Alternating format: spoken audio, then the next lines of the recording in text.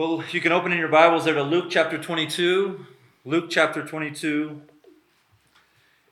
Even if you are like me and have read very little Shakespeare, you'll likely recognize the phrase et tu, Brute. Those are the dying words of Julius Caesar in Shakespeare's play. The words, of course, are Latin for "and you, Brutus," as Caesar's being stabbed to death by a group of Roman senators who have conspired together to kill Julius Caesar, and amongst the senators was his good friend Brutus. You know, that phrase has so influenced our culture that they're sometimes even thrown around as a joke. If you want to make a joke about your friend betraying you in some way, some minor infraction, and you say, et tu, Brute. Well, jokingly or not, we know what those words mean. It means something more than betrayal, but it's a treacherous act committed by one of the last people on earth that you would expect to commit that act. And so this morning we've made it to the point in the Gospel of Luke where we meet an even more notorious traitor than Brutus. Even amongst non-Christians, the name Judas Iscariot is associated with treasonous behavior and betrayal and wickedness. You don't meet very many parents naming their kids Judas. What is often not discussed as we think about betrayal, treason, wickedness, is that Judas does not act alone in our text. There are multiple actors in this passage. So the question we're asking this morning is, who wants Jesus dead? Who wants Jesus dead? So again, we've been walking, passage by passage through the Gospel of Luke. We've made it to chapter 22, and just big overview, chapter 22 and 23 are focused on the cross. They're about Jesus' work in going to that cross and dying there as a substitute for our sins. Then chapter 24, resurrection, commissioning of the disciples, end of the Gospel of Luke, into the book of Acts, which Luke wrote, which is like the continuation of the Gospel of Luke. So John read this larger section. We're really going to focus on verses 1 through 6 this morning. We're going to pick up in 22 and 23 a little bit towards the end. Next week, we'll actually focus more on the Passover meal, the Last Supper, and what that means for us. So we're going to take this larger chunk in 2 separate weeks here. Today, I want to think about the plot to betray Jesus, and then next week, we'll zoom in on this Last Supper meal. All right, so we're asking, who wants Jesus dead? And we might ask, why do they want Jesus dead? And our text starts with a group that, again, if you've been here and you've maybe read the Gospels before, even on your own, it's not a surprising group, right? It's the religious leaders. The religious leaders want Jesus dead. Look there in verses 1 and 2. Now the feast of unleavened bread drew near, which is called the Passover. And the chief priests and the scribes were seeking how to put him to death, for they feared the people.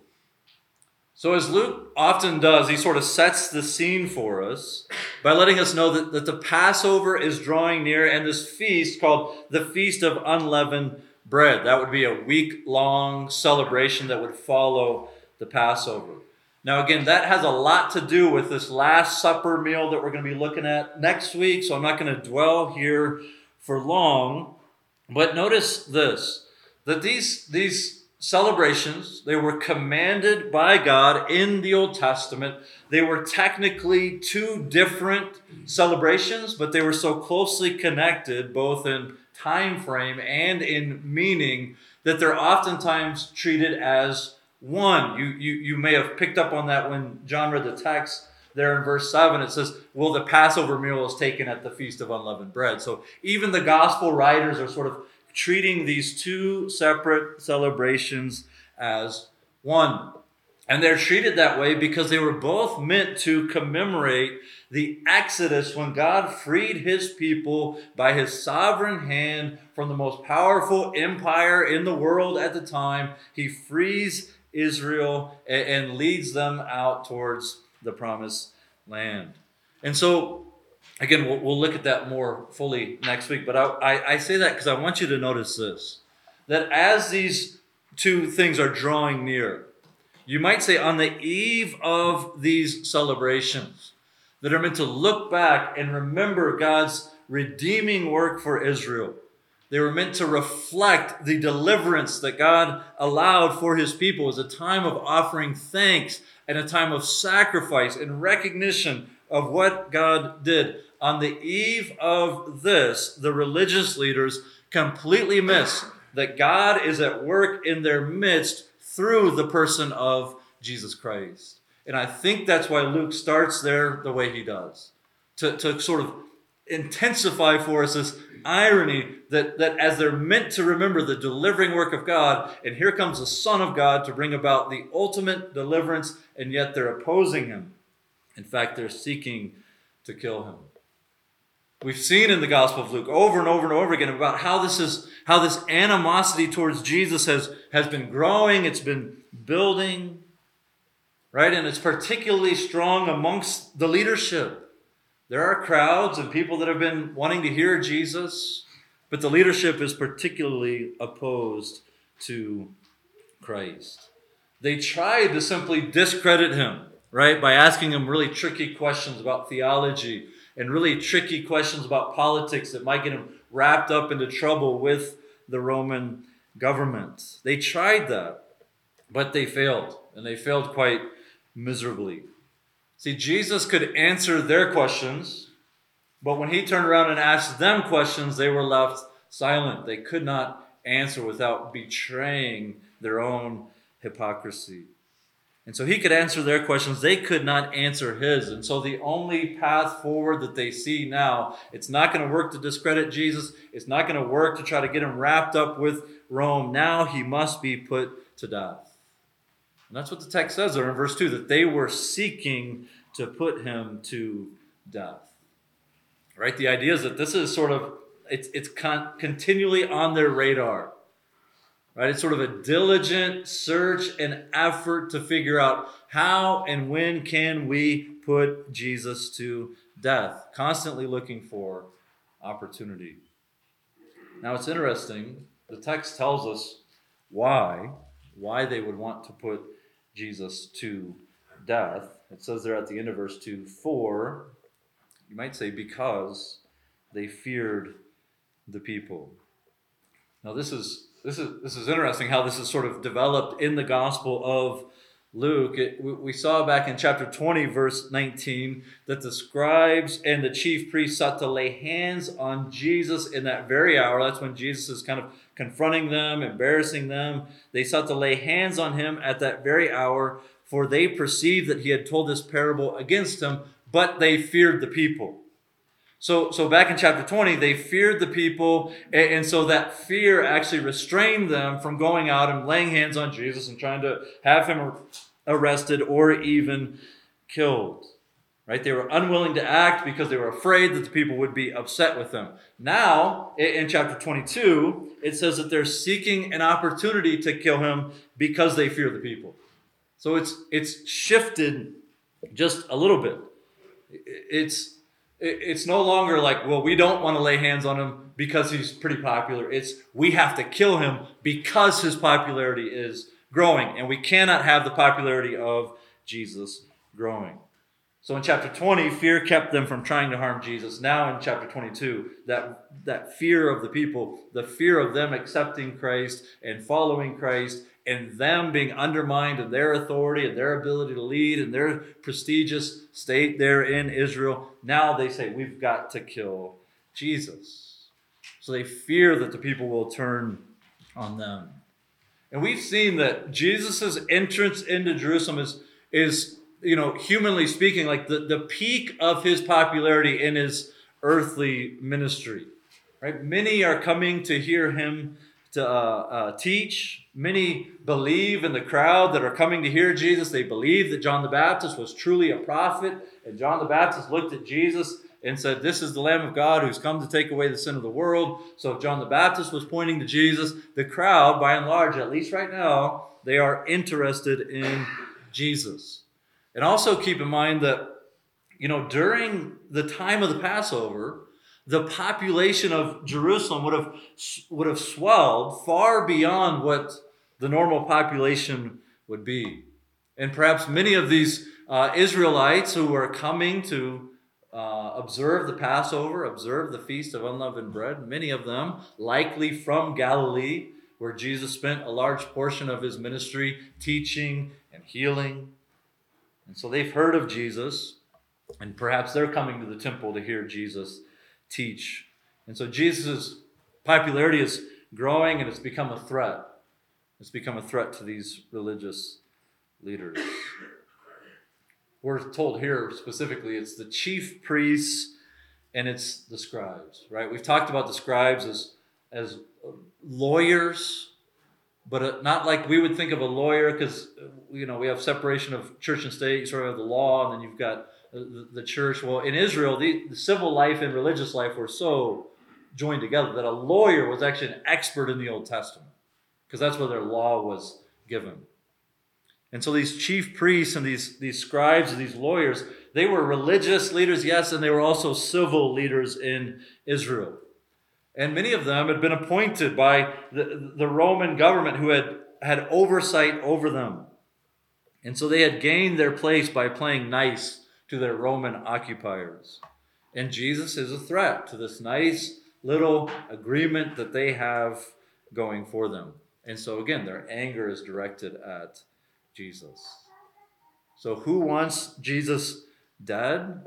Well, ironically, in chapter 22, it's the people who should have been trained to most clearly see the Messiah when he came, right? To most clearly recognize Christ when he showed up. But they're blinded by their zeal to maintain their position.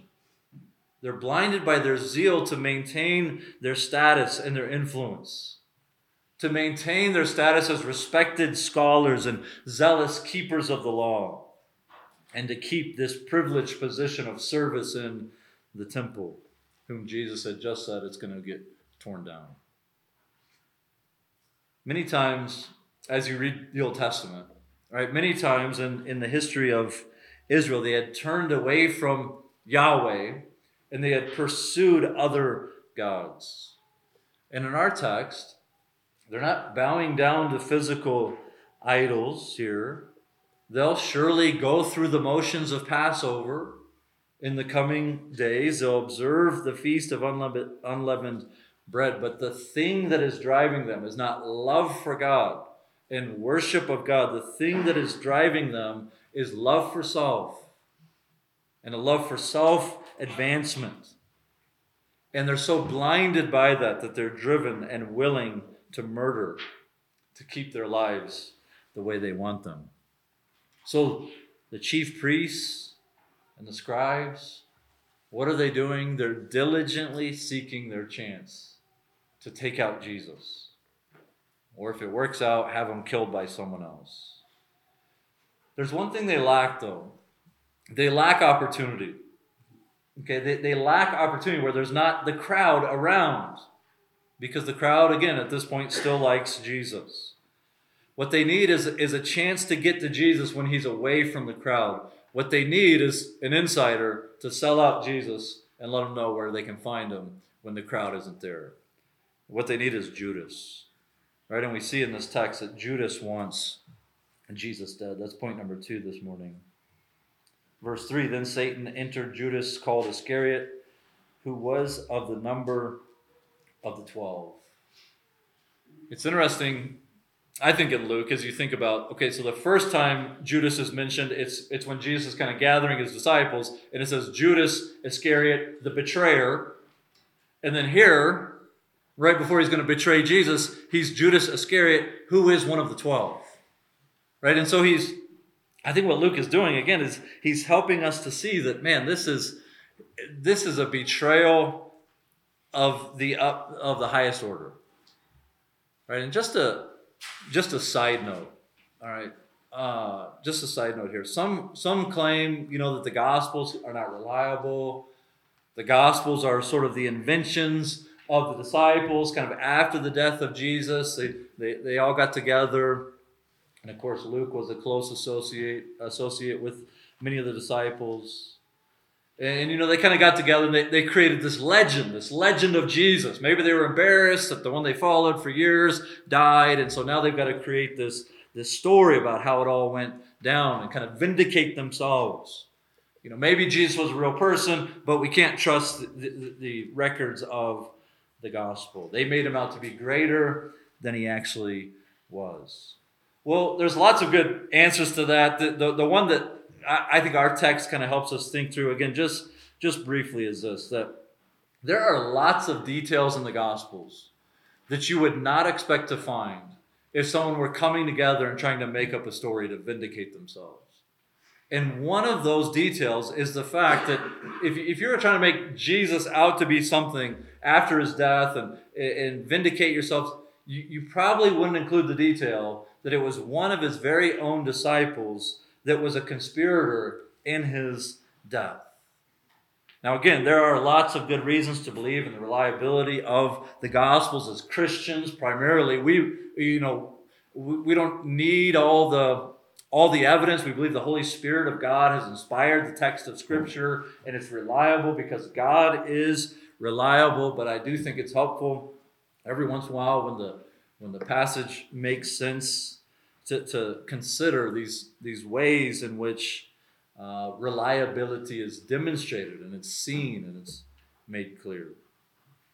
And so Judas, one of the 12, says, goes away in verse 4 and conspires with the chief priests and the officers. All right, so these officers would probably be like temple guards who, at that point in their plan, they may be the ones to go arrest Jesus. Who knows? So he's conspiring again with the religious leaders. So they had this problem, right? They want to kill Jesus, but the crowds are around, and Judas actually solves their problem for them. They needed to find a time when it would work for them, and Judas can deliver that. He can give that to them. They knew sort of the general what of the plan, kill Jesus. They didn't know the how. And so Judas comes with the how. I'll show you how. You actually see it in verse 6, right? So he consented, that's Judas, and sought an opportunity to betray him to them in the absence of a crowd.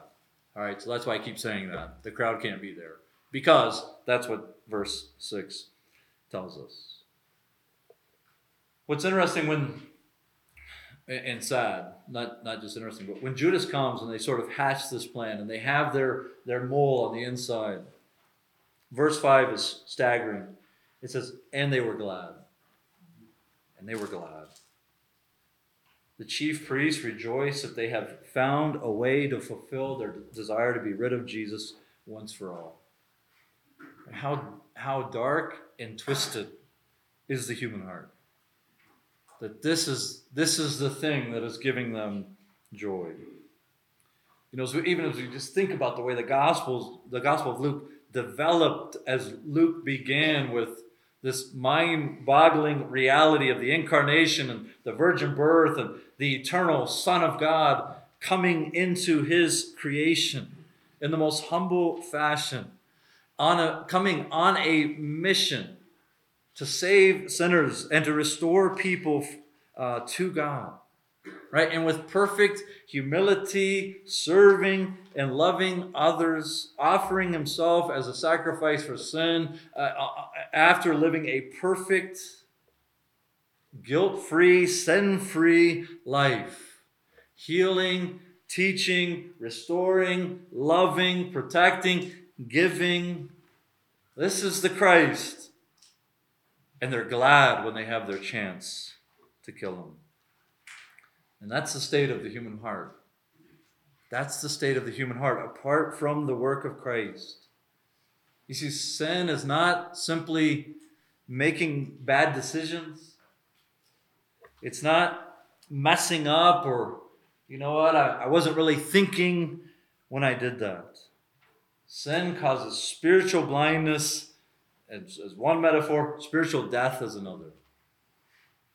Our minds are darkened apart from Christ. It is this wickedness within. It is a hatred for God. And that's why Jesus has come. That's why Jesus has come. Because we too once walked in this darkness. If you are in Christ this morning, You too once walked in this darkness. You had blinders on, rejecting God and insisting on living life your way, on your terms. We weren't there conspiring against Christ, but it was our sin that necessitated his death. And God is so kind to save. God is so kind to send Jesus into this world where he knew that he would come into his own and his own would receive him not. And that the very ones that should have recognized him are glad when they have their chance to put him to death.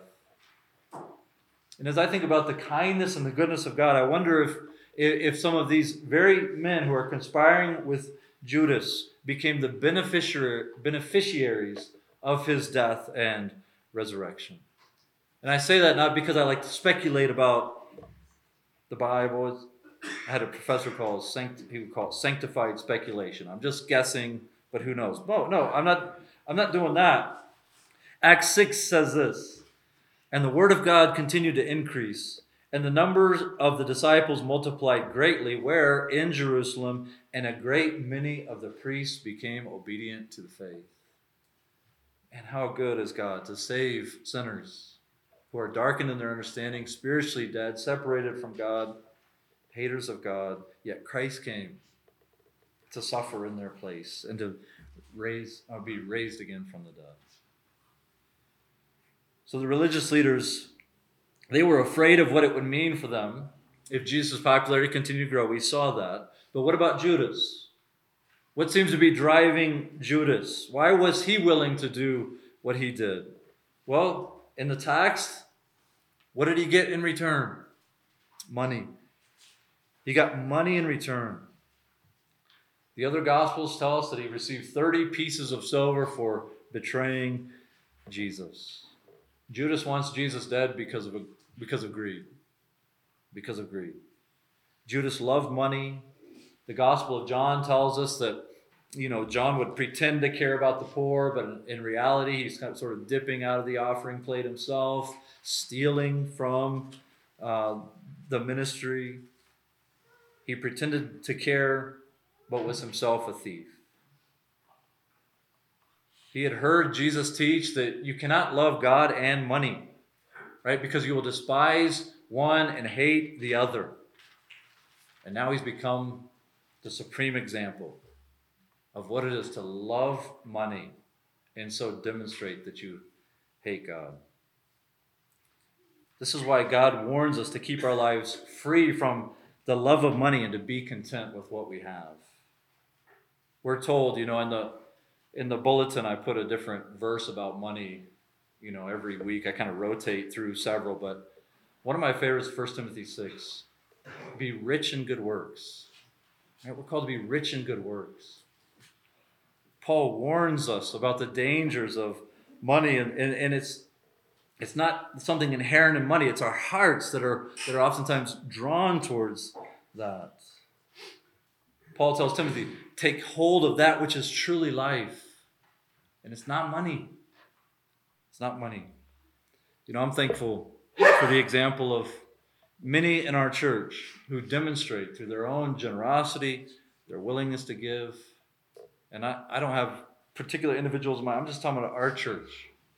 Just generosity, willing to use money to serve God instead of using God to try to get more money. Now, may we examine ourselves, examine our hearts.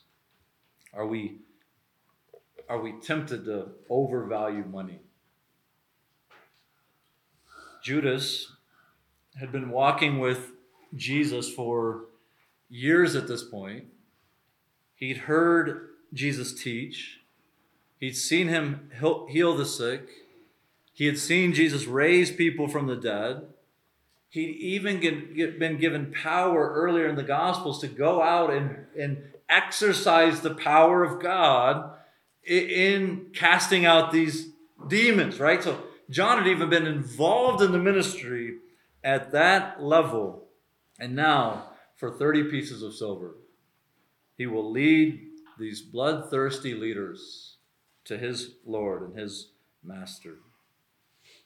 Evil it's so senseless Sin is so deceitful. The reality is, if we don't actively seek to put sin to death, it will cause us to do the dumbest things. Right? My friend Tyler, it's a little crass, but he says sin makes you stupid. I think that's true. Causes people to commit the most senseless acts and to bring about destruction that you never thought you'd be capable of.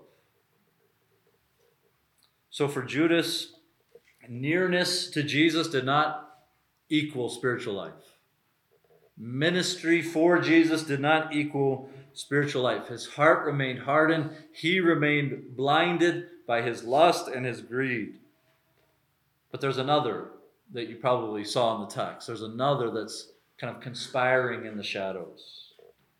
Verse 3 began, "Then Satan entered Judas," called Iscariot. At the opportune moment, Satan acts. Right? He enters into Judas.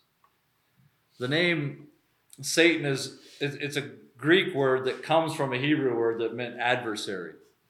Right? And so it just became a title for him. And it's a good title, and it's a fitting title, because he is the enemy of God, and he is the enemy of God's people. Satan, just thinking broadly here, he is a created angel who rebelled against God's purpose that he had given for his angels to serve God. And not only does he rebel against God, but he acts out against those who are created in God's image, tempting Adam and Eve, and when they sin, plunging the whole world into sin. Some of the things in Scripture that are attributed to Satan and his little minions, his demons, they include indwelling people and even animals when Jesus cast them into the pigs. Right? But we've seen Jesus cast demons out of people in the Gospel of Luke, physically afflicting people, initiating false worship, promoting false teaching. And again, I'm just pulling broadly from Scripture, performing false signs and wonders, deceiving prophets, encouraging idolatry, and engineering death. These are sort of the things, as you read broadly in Scripture, these are the things that Satan is described as doing. He's called a murderer from the beginning. He is a destroyer. So as you think about Satan, he's not a force, right? He's not a metaphor for when people do bad things. He is a created angel who's rebelled against God. He's powerfully working in this world, and he powerfully works in Judas. The prince of darkness finds a home in the heart of Judas. John's gospel tells us that Satan put it into the heart of Judas to betray Christ. Now, one commentator said it this way, because, we have questions, right? What does it mean? Is Judas now in control? Well, we'll answer that more fully in a moment, but I like this. I think this is helpful. There is no hint that Judas is now like a demoniac, like the demoniac that was just crazy out of his mind, right? Unable to control his own actions. Judas opened the door to Satan. He did not resist him, and Satan did not flee from him. He did not resist him, and Satan did not flee from him. So we would say that Judas, by not turning from sin, by not truly heeding the word of Christ, by entertaining sin and persisting in his greed, by worshiping money, he's left the door open for Satan's power and influence. We see that in Scripture, Satan is extremely savvy and powerful. Right? We're often, and rightfully so, right? We're often so eager to make the point he's inferior to God, right? Because some people get so confused, they think it's good versus evil. It's God versus Satan. It's two equal forces kind of bashing heads. And so we're right to respond and say, gosh, he is so far below God. It's not even funny. With the word, Jesus cast out demons. I mean, he doesn't even compare. But I think we maybe forget then that he is a powerful foe that is working in this world. Right? We forget that he's a powerful enemy to us. And that we can't just rely on our own strength and wisdom. It's only through the power of Christ, the indwelling Spirit, and the power of the Word of God that we might do what James says, resist the devil and he will flee from you. So what do we want to do? We don't want to become obsessed, right, with demons and things and attribute everything to demonic activity. Satan made me do it. We're not going there. We're not going to play that game. But we also don't want to deny their activity in this world and deny that Satan roams around like a roaring lion, seeking whom he may devour, and that he's called the God, little g, God of this world. That Satan has blinded the eyes of the unbeliever from seeing the glory of the gospel in the face of Jesus Christ. Right? So we don't want to say, well, Hollywood's done this, so we're going to do this. Right? We want to teach the Bible. We want to stay with what the Bible says. All right. So Satan enters Judas. We're not given a ton of detail about what that looks like. We would say this: he exercises powerful influence over Judas, and Judas willingly follows Satan's bidding and goes to betray his Lord. And the irony here is, again, thick. Think about when Jesus was casting out demons. What was the accusation? You cast out demons by the power of Beelzebul, another name for Satan. You cast out demons by the power of Satan. They accused Jesus of engaging in satanic work. And now, what are they doing? They're conspiring with Judas, who's being led by Satan to put Jesus to death. They probably thought this was God smiling on them. God has blessed me today because he has finally given this man into our hands. They rejoiced and viewed it a good thing, but in reality, they're conspiring with not just Judas, but with Satan. We said the religious leaders want Jesus dead because of their status. Judas wants Jesus dead because of money. Satan wants Jesus dead because he hates God. He hates God and he hates God's people. But Satan doesn't realize he's laying his own trap. Right? When we were in Proverbs, we spent the summer kind of walking through Proverbs, tried to do a chapter at a time. I didn't do that perfectly, but we learned pretty early on in Proverbs that it's the fool that is quick to run to do violence. And Solomon gave that warning to his son. The fool runs to violence because he doesn't realize when you live a life of violence and when you run to violence, Solomon said you actually set your own trap. And you kind of walk into your own trap. And that's just the way life works. When you're quick to run to do violence, violence is likely to return on you. And so in this gospel narrative, Satan becomes the ultimate fool. Thinking he's going to cause violence to Jesus, he just sets his own trap. After the fall, back in Genesis chapter 3, Satan is judged. He's warned that one day he would strike the heel of one of the descendants of the woman. He would strike the heel, but his head would be crushed. And he's sort of coiling back, ready to strike, not knowing that the time of the head-crushing work of the Son of God has come. His head is about to be crushed. And that really brings us to our last point this morning. Religious leaders want him dead. Judas wants him dead. Satan wants him dead.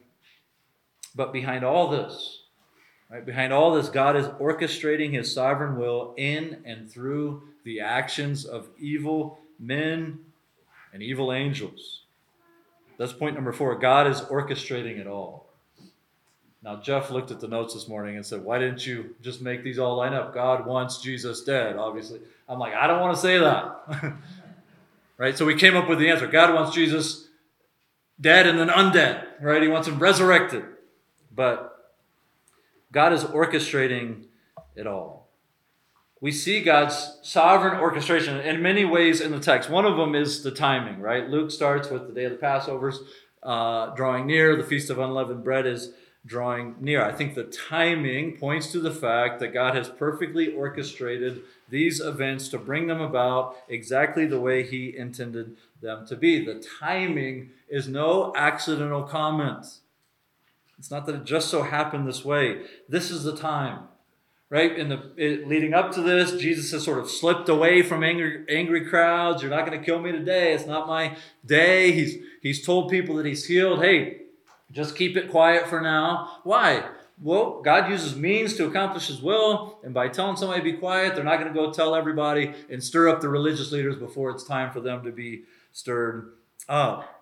He's mainly been sort of ministering outside of Jerusalem, pouring into his disciples. Now he's marched into Jerusalem or rode into Jerusalem with shouts claiming that he is the Son of David, refusing to quiet the crowd, confronting the religious leaders, absolutely embarrassing them. And now he permits Satan to do his bidding and entering Judas and going and betraying him to the chief priests and the religious leaders. He no longer, we might say it this way, he no longer restrains the evil in Judas's heart, and he's no longer holding back Satan from doing what he desires to do. Judas is given full vent to his sinful desires so that at the right time, at this predetermined time, by God, Jesus could die as our Passover lamb, as the Lamb of God who takes away the sin of the world. So we see God's sovereign orchestration in the timing of these events. We see it even in the evil actions of evil men. All right, look down at verse 22. This is at the Last Supper, right? We'll deal with that next week. Jesus has just announced that it is actually one of the 12 who will betray him. And I'm sure, the question that comes to mind, why? Right? Why is one of the 12 going to betray Jesus? Are things out of control? Has Jesus lost control of his group and now things are just spiraling out of control? He's not got his hand on the moment. Why is one of the 12 going to betray Jesus? Verse 22 tells us, why? For the Son of Man goes as it has been determined. As it has been determined. God's purposes are being fulfilled even in the traitor himself, even in the work of Judas Iscariot, and even in these religious leaders who had thoroughly and utterly rejected God. These events, these last few hours of Jesus' life, they are no accident. God is bringing about his will in and through the evil actions of evil men. In Acts, Luke affirms this again in the book of Acts. You have the apostles preaching about these events. And in Acts 2:23, Peter says, this Jesus delivered up, not just according to some out of control plan, not delivered up according to the definite plan and foreknowledge of God. Why was he delivered up? Well, because the Son of Man goes as it has been determined.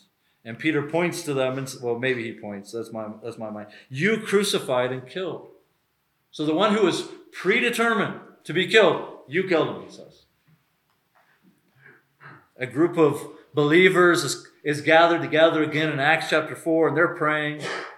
And they pray this way, for truly in this city there were gathered together against your holy servant Jesus, whom you anointed, both Herod and Pontius Pilate. So you've got Peter talking to the Jewish crowd and saying, you killed him. Here you got the Roman rulers mentioned, along with the Gentiles and the peoples of Israel. Why are these people together? Why is Pilate there and the people of Israel? Verse 28, to do whatever your hand and your plan had predestined to take place.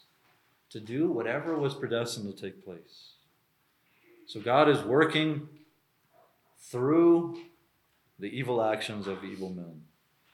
Interestingly, and we sort of teased it a little bit with Peter's words, God is orchestrating history. Satan has entered the heart of Judas, but in this text, Judas is still held responsible for his actions.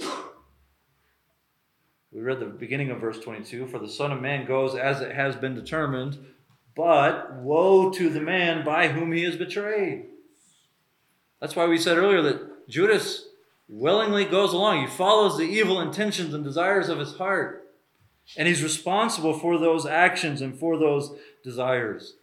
There's no indication in the text that Judas gets to say, that wasn't me. It was predetermined. Or that wasn't me. Satan entered into me and was controlling me. He is responsible for his behavior. This woe is pronounced on him, which is a warning of judgment that's going to fall. The betrayer will stand before the judge and give an account and have to take responsibility for his betrayal.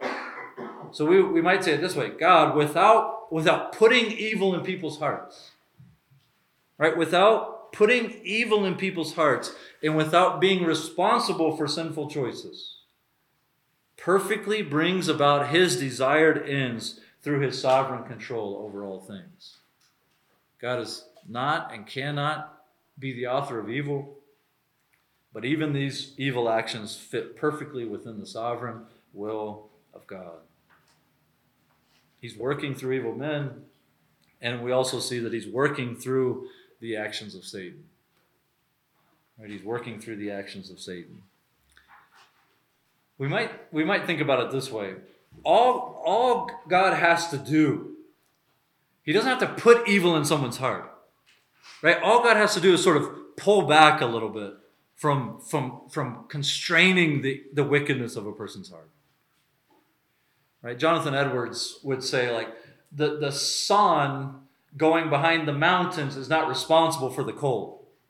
Right? It's just that now it's cold because the sun has sort of disappeared behind the mountains. And that's what we're saying. If God intends evil, he doesn't put it in someone's heart. He cannot and will not do that.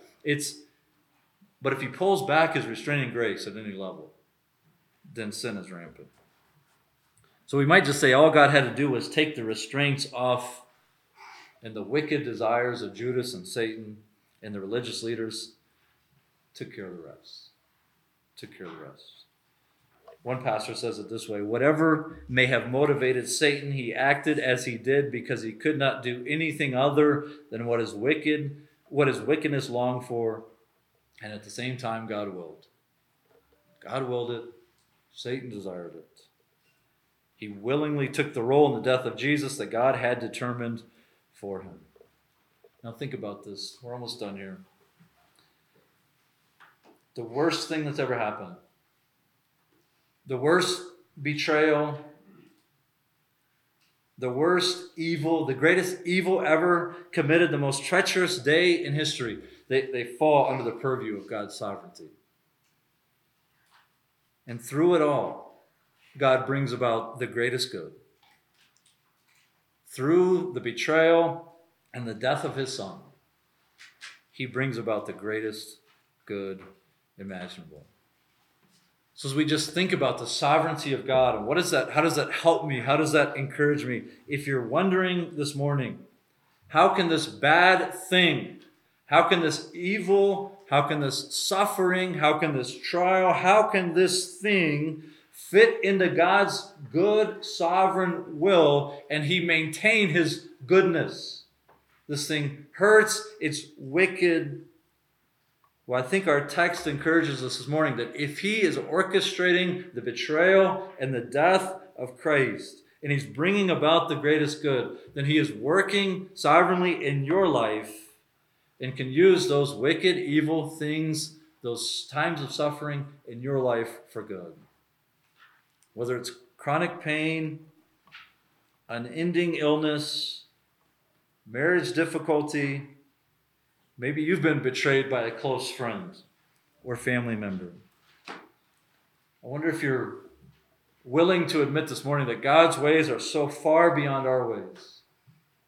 And like the disciples who could have no idea what God was up to and how he's going to turn this for good, he's going to glorify himself and he's going to accomplish the salvation of sinners. I wonder if you and I are willing to admit this morning, God's ways are beyond our ways. And we may never actually see, we will likely never actually see what all that God is up to. All that God is up to. But I wonder if you'll trust him. I wonder if you'll be able to look at the way he orchestrates life here. I wonder if you'll trust him, knowing that he can use it for good. I think what I'm saying is you can believe Romans 8:28. that God works all things together for good, for those who love God, for those who are called according to his purpose. For those whom he foreknew, he predestined to be conformed to the image of his Son. No matter what's happening or has happened or will happen, God is bringing about the good in your life of conforming you to Christ. Yes, in this life, but more fully when we see him. We will be like him because we will see him as he is. We can have confidence in that. And I think Paul even makes that connection in Romans 8. He says, if he didn't withhold his own Son, then why would you assume he's withholding a good thing from you? He's given you his Son. You can trust that all these things are being used for good. So we're talking about God's sovereign orchestration of these events. And I will just end with this. I think this truth is just so beautifully illustrated for us in John chapter 11. Many people, John chapter 11, obviously the raising of Lazarus, many people saw that miracle and they believed and they were following Jesus because of it. But this creates concerns for the Pharisees and the priests. They're concerned, again, like they were in our text, of Jesus' growing popularity. So they get this council together and they express the sort of very fears that have been expressed in our text. And they say, what are we to do? What are we going to do? For this man performs many signs. If we let him go on like this, everyone will believe in him. And the Romans will come and take away both our place and our nation. What are they worried about? Jesus' popularity will grow. We'll lose our place. Rome will crack down. We won't have Israel like we have Israel now. And then Caiaphas speaks. And he says, you don't know anything.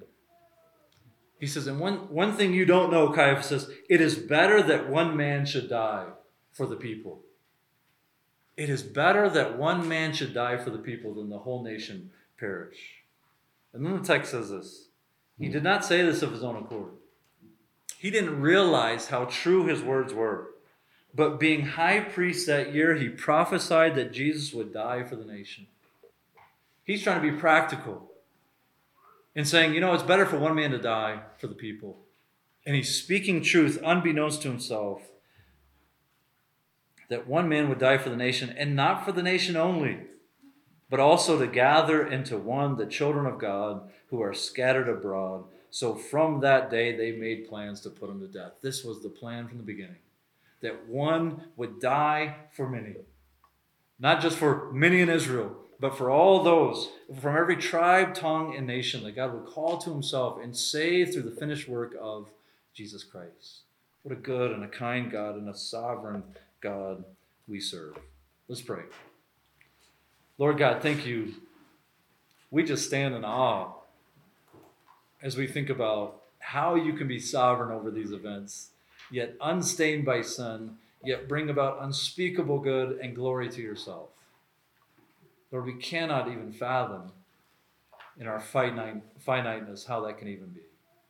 Lord, give us eyes to see it, hearts that trust it. Lord, may we be changed as a result of what we've heard this morning from your word. In Jesus' name, amen.